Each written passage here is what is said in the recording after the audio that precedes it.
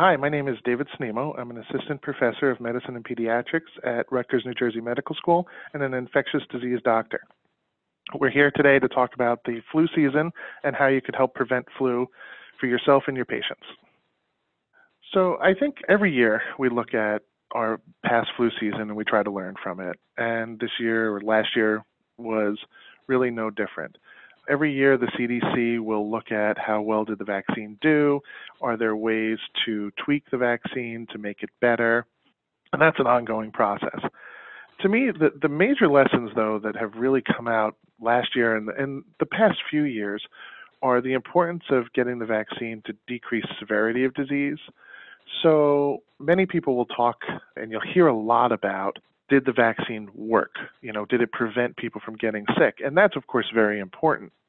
But what I think we are learning more about, and unfortunately hearing less, is even the patients that might have gotten flu after their immunization, they didn't get as sick. So hospitalizations were less, deaths were less, severe flu complications were less. And so that's something that we have seen for the past few years, something that I really want to stress.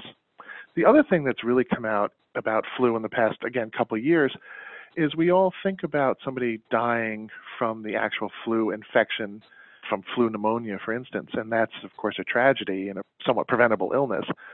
But people forget that we've learned that the stress that an influenza infection can put on your body can really have a lot of other morbidities. So you'll see more heart failure admissions, more heart attacks in flu season attributed to getting the flu.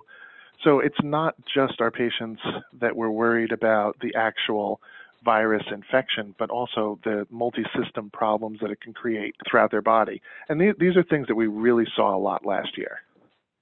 I mirror exactly what CDC says about the vaccine options for any flu season. And CDC stresses get a flu vaccine.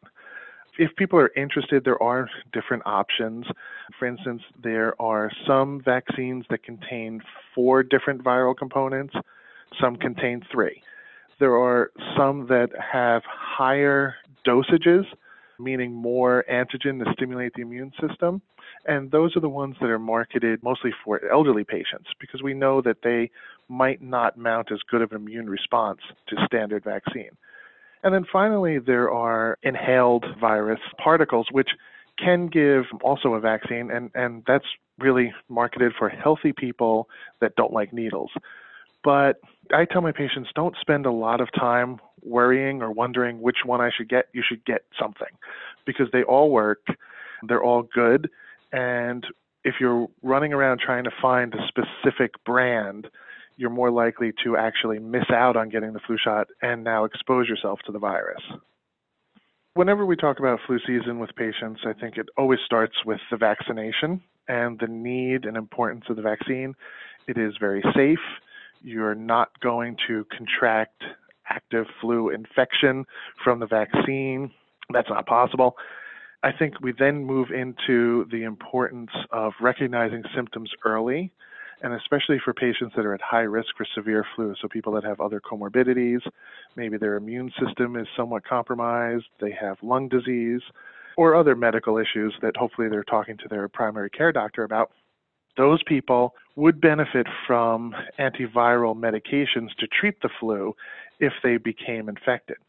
So you want to get treatment as fast as possible, so you want to recognize that and contact your provider. And then I think the last thing isn't necessarily just for flu season because it will help you with the common cold, but just the idea of hand hygiene, cough and sneeze etiquette, social distancing if you're sick, so don't be the hero that comes into work sick and infects all of your coworkers. And that will help prevent flu spread across large portions of the population. My key takeaway is, again, stress. Everyone over 6 months of age should have an influenza vaccine this year. And anyone under 6 months of age should be surrounded by people who have had influenza vaccine this year to help prevent the spread.